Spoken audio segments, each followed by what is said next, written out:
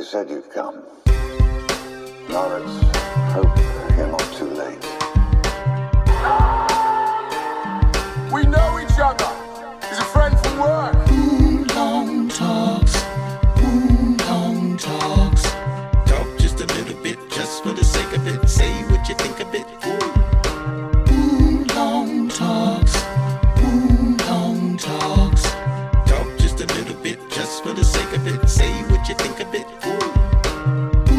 Long talks. Long talks. Talk just a little bit, just for the sake of it. Say what you think of it. Welcome to Jumanji. Hello, good evening. Welcome to another Wulong Talks podcast. My name's Jason, and I'm back with another Is It Worth a Tenner podcast. Now, if you checked out the last one that we did, it was a non-spoiler review, for Thor Ragnarok, which hopefully you're all enjoying now, as much as we did. We also did a spoilers review for it on our most recent podcast. So if you do want to check out the spoilers review, because hopefully you've been to see the movie by now, to see what we thought about some of the Easter eggs and things like that, then go ahead and check that out. You'll find it right under our channel listing, under the current podcast. So watch whichever app you use, be that Stitcher or iTunes, you'll find it there under the listing, so go and check that out. But as said, I'm back with another Is It Worth a Tenner recording. The reason why I do these, for those of you that don't know, is just that I like to kind of do movie reviews, and we've had a lot of requests for movie reviews and things like that. So the idea behind these podcasts is to just give you a sense of whether something is worth actually watching or whether you should skip it. Now, before I begin, I must say as well, if you hear any explosions behind me, I haven't moved to a war zone. It is November the 5th here in the UK, in London. And the November the 5th is quite a significant date. It's a date that we celebrate a group of terrorists who tried to kill the monarch at the time. Weird holiday, but hey, we're not the only country with weird holidays. So yes, I'm looking at you, America. So so if you do hear things exploding in the background, I'm really sorry about that. There's nothing I can do about it, unfortunately. Everybody and their dog has fireworks on this day, and they all decide that they want to set them off all at the same time. So there you go. But anyway, I'm here obviously to review a movie, and the movie I'll be reviewing is Jigsaw. Now, I don't know how many of you are fans of the Saw franchise who are listening to this. I'm somebody who is categorically in the camp of no, I'm not a fan of the Saw franchise. I did enjoy the first movie a great deal. I thought it was very innovative at the time. It was very fresh.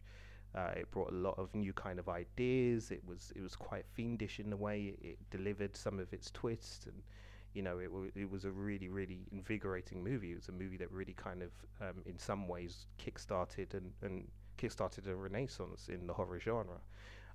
Since then, you know, the horror genre has gone on from strength to strength, and this year in particular, there's been some outstanding movies, horror movies, to come out this year. Movies that have really, you know, not just top quality horror movies, but just top quality movies, period.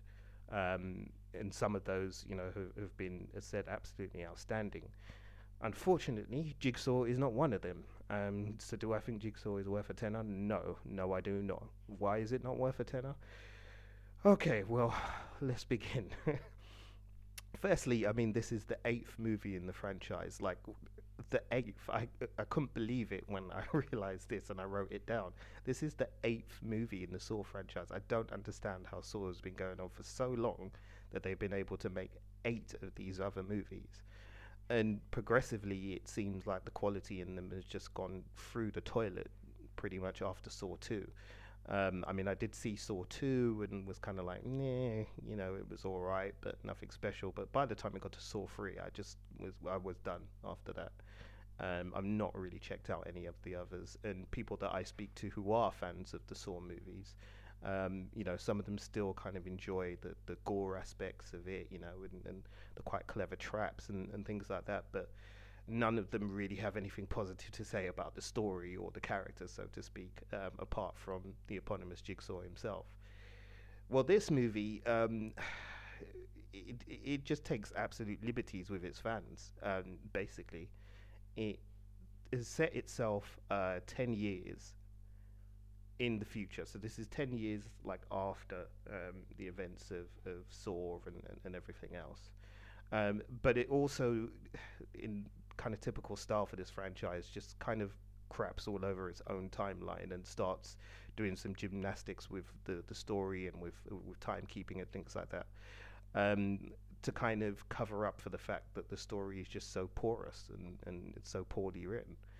So anyway, it said there's a lot of jiggery-pokery going on with the timeline, but essentially the plot synopsis is that basically there's been another set of killings that have occurred. They all seem to kind of bear the hallmarks of the previous Jigsaw killer, so everybody believes that Jigsaw is back. And now you have a new team of kind of investigators who are trying to investigate this, and they're trying to work out, is this Jigsaw or is this just a copycat who's been inspired by Jigsaw and is now going forward and doing all of these things. I got to tell you, from the moment, you know, the kind of the movie begins, from its first sort of opening 15 minutes, you're instantly kind of plunged into a specific trap scenario where you kind of get introduced to a certain group of characters, as is kind of standard now for the Saw franchise. So for those of you familiar with it, you know, it's nothing new, it's nothing you haven't seen before. But I just didn't care, like instantly didn't care, because I didn't know who any of these people were. As you know by now, again, with the Saw franchise, if you're a fan, that generally these people who end up in these kind of positions are generally not very nice people, put it that way.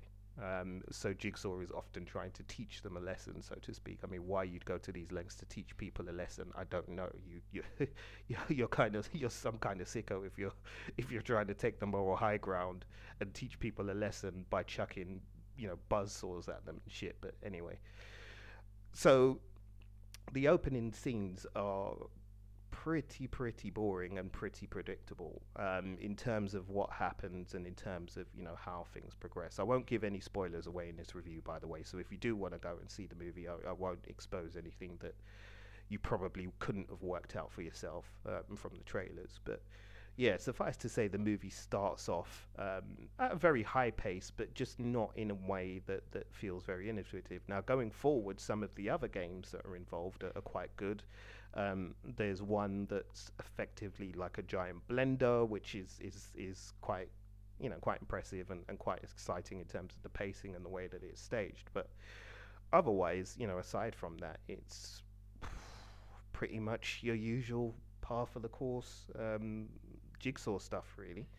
The kind of standouts, I mean, there was no real standout performance from me from the actors. The main person you might recognize is Callum Kiefereni. He plays a detective, the lead detective on the case. And of course, he's a compromised detective because this is Saw and everybody's compromised in Saw. And he kind of does that sort of grizzled, out of sorts detective that he's been doing, I think, for many a year in many TV shows, in many things that you've seen him in. I mean, basically, the guy's been looking grizzled since he tried to replace Ray Vecchio in Due South, when we all knew he was a fake Vecchio, by the way. We all knew that. But anyway, he's been doing the same shtick for years, and he does it here too, and I suppose it's fine because the script doesn't really call for him to do anything other than that. But generally, I mean, apart from him, there are a few other faces you might recognize from TV, but it's mostly a cast of unknowns, which isn't necessarily a bad thing, but it just means that you don't really have any kind of way in, almost, as a viewer with some of these characters sometimes, and the way that the story is being told doesn't give you a way in, you know? Some of the visual effects are really good, as said. One or two of the games I quite enjoyed in terms of like the traps that were set and how they were set up. But I think a lot of people who are gore fans and are really into kind of bloody horror and things like that, you might actually be a little bit disappointed by this one, because I didn't think it was that gory, really. I mean, there's certainly been more gorier versions and gorier efforts in the franchise. So I didn't think there was really anything there in terms of that. In terms of the mystery itself, I didn't really think the mystery was difficult to solve. It's not the kind of thing that kept you guessing.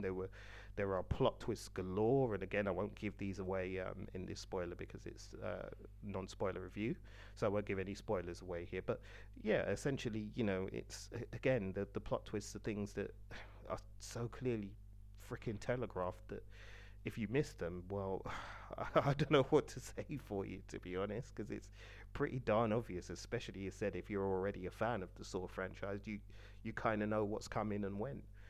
So it's kind of hard to see where this film is going, where this film is trying to take the franchise, or why, or who it's being aimed at, because anybody has said who's any kind of horror fan worth their salt will spot all this stuff from a mile off. So you're not going to leave your audience surprised. I certainly wasn't. So it's a really strange kind of decision that they've taken to go with the kind of plot they've chosen to go with. I mean, I guess from a franchise building point of view, because everybody's got to have a franchise these days, they had to do something to kind of bring things back into perspective. But it's really difficult to say why this is here. Again, the only real positive about this is Tobin Bell, who's really not in it that much, unfortunately. So even those who are fans of him, you won't see a great deal of him in this movie. You will get some good scenes with him, and as usual, he's very, very, very good. As a Jigsaw killer, he really does a good job. It's a great character for him in the sense that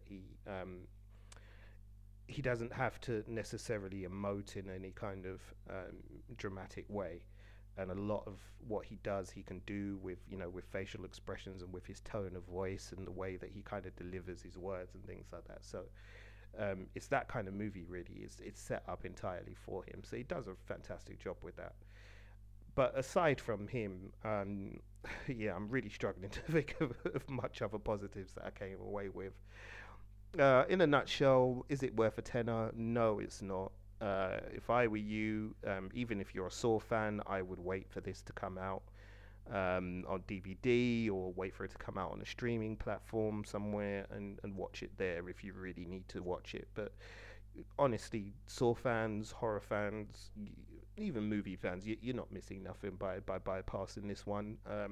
I think about halfway through, I started looking at my watch and then checking my phone and doing all the kind of things that you're not supposed to do in the cinema when you're there. But what else was I to do? Because it was just so boring, just really, really boring. So yeah, unfortunately, that's what you've got waiting for you. So I would say give this one a skip.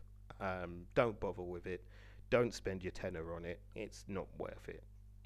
Okay, well, that's the review done. So thanks a lot for listening in. As I said, if you're new to the channel and you want to know a bit more about us, make sure you click on the subscribe button via iTunes or via Stitcher or via Acast or any of the other podcasting apps that you're using at the moment, and then you'll keep getting regular updates. Tonight, the boys are currently recording a Stranger Things podcast, so they're going to be working on that, and they'll be working through all of the spoilers and all of the good bits of season 2, and maybe some of the things that didn't work out for them as well. So that podcast will be available very soon, so keep your eyes open for that, and make sure you're subscribed so you can get an alert when that one becomes available. Okay, well, thanks a lot for joining me. I'll be back with another Is It Worth a Tenner soon, so stay tuned for that, and I'll see you on the other side. Peace.